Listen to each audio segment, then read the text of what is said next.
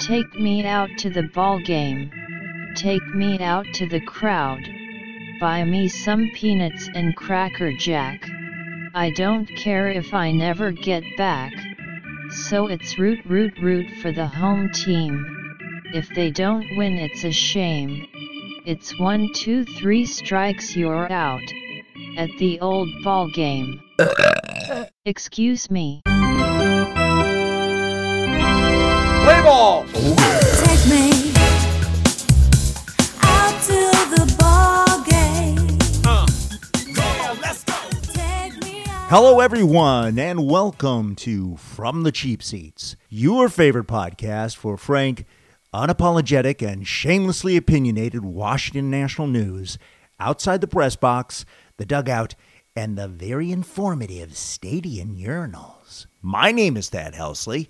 Noticeably absent today, listeners, is my human co-host, Cassia, who is still on vacay. We look forward to having her back at her mic very soon. But my compliments to our AI guest host, Bernice, who did a very good job with that touching rendition of Take Me Out to the Ball Game. So, we are very pleased to welcome back to the pod our Mets correspondent and expert baseball historian, Leonardo from Manhattan. Great to have you back, Len. Great to be back, Thad. Thank you very much. So how is your late spring going, buddy? It's nice to be back, and thanks for having me, Thad. And the spring is going well. My quick shout-out to my daughter, Hannah, who turned 15 just a few days ago. Hannah Woo! is, she's more famous than most of the Mets. She's the world's youngest, it's true, she's the world's youngest bowler to bowl a perfect game. She just won the Pepsi title down in Florida. She got scholarship money. She 5-game series. All the games were over 200. She had a few 230s and a 240. And I'll be seeing her in a couple of days. We're going to do some fun stuff in New York. Take her out to the beaches on Long Island, and we're going to see a wonderful, wonderful musical that she's been wanting to see for a while, Dear Evan Hansen, on Broadway. So I'm looking forward to that.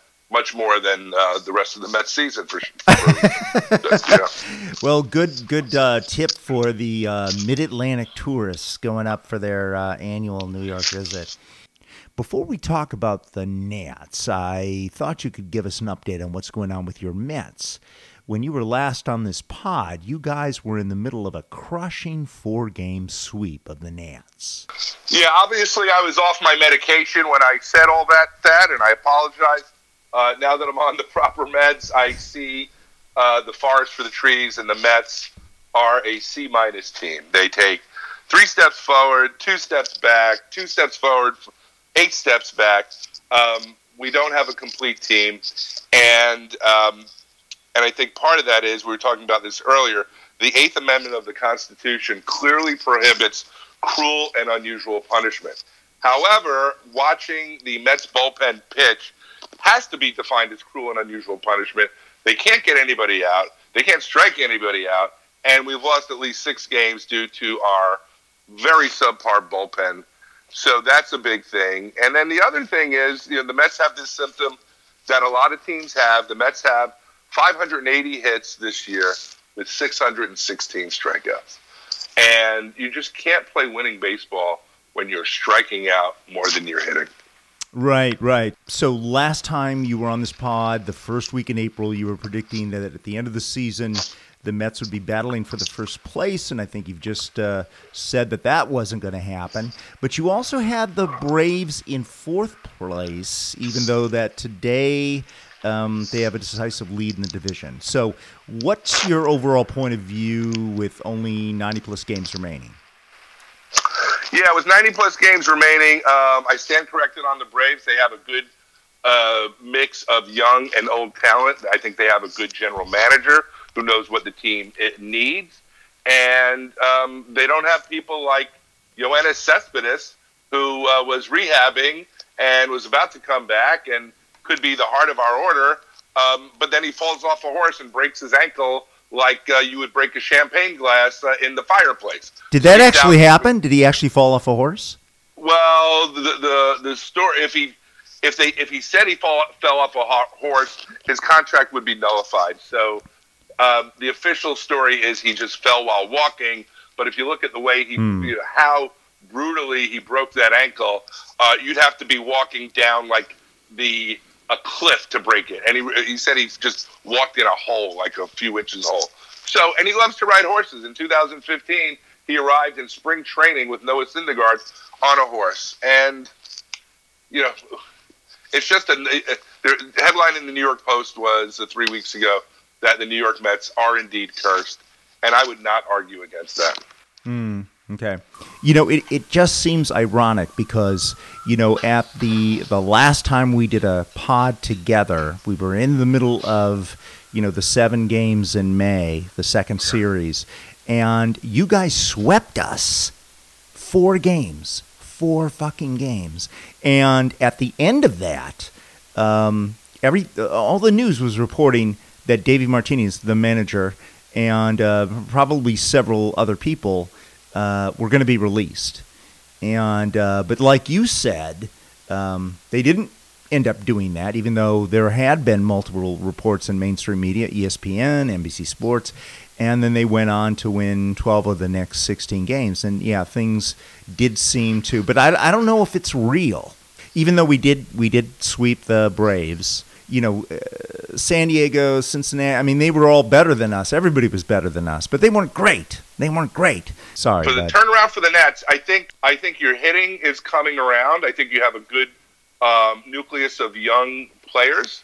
And when you have Anthony Rendon playing very well, and you don't have a 20 home run hitter, right? And that could be a plus because I think you could be more even. You're not playing for the long ball. Your pitching is going to have to hold up. I know you have that the homestand coming up. You don't think Rendon or Soto will cross 20? Well, no, nobody's batting, and nobody has 20 now. No, not now. Yeah. Right. Yeah, no, I think they'll have 20, but they don't have anybody leading the league or close to leading the league in home runs. That's not necessarily a bad thing. If you look at the Houston Astros from a few years ago, they didn't have anybody like that. Nope. So, the Braves and the Phillies are tough. The good thing about the Phillies is that they have Bryce Harper, and he's terrible. So I can see the Phillies kind of faltering because Bryce Harper, I don't know if you saw the other day, he tried to steal home late in the game. He was out by about 2.5 miles, and then the next person after him hit a double that would have won the game. So they lost the game. So I think because of that failed attempt. Yeah. So I think the Braves are more of a team. I think the Phillies, they have some decent pitching, but they play in a bandbox, so you could have Tom Seaver in there. He'd probably have a 4.5 or 5 ERA. I think that's an unfair stadium to play in for any pitcher. But I think if you guys come in third, I think that's a positive season. I think it's a reason to bring back Mr. Martinez for next year. You don't think first place is even remotely a possibility? I don't think so. Not for either of our teams. Maybe if we combine the teams, if they had a pick and choose the best and worst. Yeah, we might do okay. Send the worst to single A, and everybody else stays here and works. That's absolutely right. Yeah. Although, I also wanted to ask you, since you are an expert historian in baseball, last week we also crossed the 9th anniversary of Steven Strasburg's first big league game. And he was a first-round draft pick. He actually, in that first game, he actually met expectations and pitched 14 strikeouts in 7 innings. And we won against a admittedly modest team, 5-2. Were you aware of that event when it happened? And do you have any insights or opinions on it? Yeah, I was very aware of when Steven Strasburg came up. He was much heralded, the first-round pick, like you said. And I remember his first few games were nothing short of fantastic. If you were to try to describe his first few games and the strikeouts, and he had that kind of unique motion, he had that chicken wing and the elbow motion. He was almost out of this planet, out of this world. And I remember that first few games, when he was pitching, that he would have professional hitters, good hitters, very good hitters, 320, 330, lifetime hitters, striking out 3-4 times against him. Some of these guys in the interviews, like after the game, some of them were considering giving the game up. because of Steven Strasburg. And unfortunately, he had an injury and he had some time off, but he's still not a. I think he's still a plus pitcher. Obviously, he still does well. He's got 100 and I think he's 105 and 51.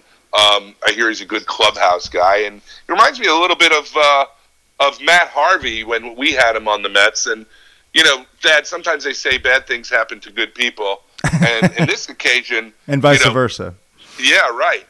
In Matt Harvey's sense, bad things happen to bad people because Matt Harvey's ERA is the same as a 7.47 jetliner, 7.47. He's actually 7.5. He was still on the DL, was supposed to come back, had another setback, and I don't wish anybody ill fortune for sure. However, if somebody had to have ill fortune, and him having it, I think would be okay because he was not a good guy when he was with the Mets. He was a me guy. He wasn't a team player. It was always about him, and kudos to Steven Strasburg for hanging in there and getting the most out of his talent. And hopefully, he can take you to some more wins this year. Well, I hope you're right. Do you have any other observations on this roller coaster season that you'd want to share? Well, I think the whole league is really a strikeout and home run league. Nobody hits the cutoff man. Nobody has a plan with 2 strikes. Everybody just swings from the heels still. And from a Mets perspective, we do have J.D. Davis. He's second in batting average, and we also have Pete Alonso, who is crushing the ball. He's got 22 home runs. He's a rookie. I think he's 21 years old. I think I have ties that are older than him. I know I do. And so he's one of the few bright spots that we have. We have Robinson Cano not hitting his weight. He's on the DL. And our manager, Mickey Callaway, acts like he's on ecstasy, which is the love drug, because he loves everybody and everything, no matter what they do. He's got a shortstop that can't catch a ball. And he's got some other players. We got Juan Lagares that could, they say 2/3 of the world is covered by water, and the other third is covered by Juan Lagares. But he can't hit, half his weight. So we got some issues on the Mets, and I think, baseball needs to do something to show more action. I think the most exciting play, or from an offensive perspective, is the triple, right? Because the triple is exciting. You don't know if he's going to make it, right? So I don't mean to go on and on, but I still love the game. It's one of my favorite things to do. But I think they have to either make some rule changes and start putting the bat on the ball more. Well, thank you for joining us again, Leonardo from Manhattan. We always appreciate your fantastic interpretations and wisdom. Leonardo from Manhattan, ladies and gentlemen. Quick reminder, listeners, you can find this series on iTunes, Spotify, Stitcher, and SoundCloud, as well as many of your favorite player apps. You can also follow us on Twitter @TheCheapSeats, and you can reach us by email at thecheapseatsdc@gmail.com.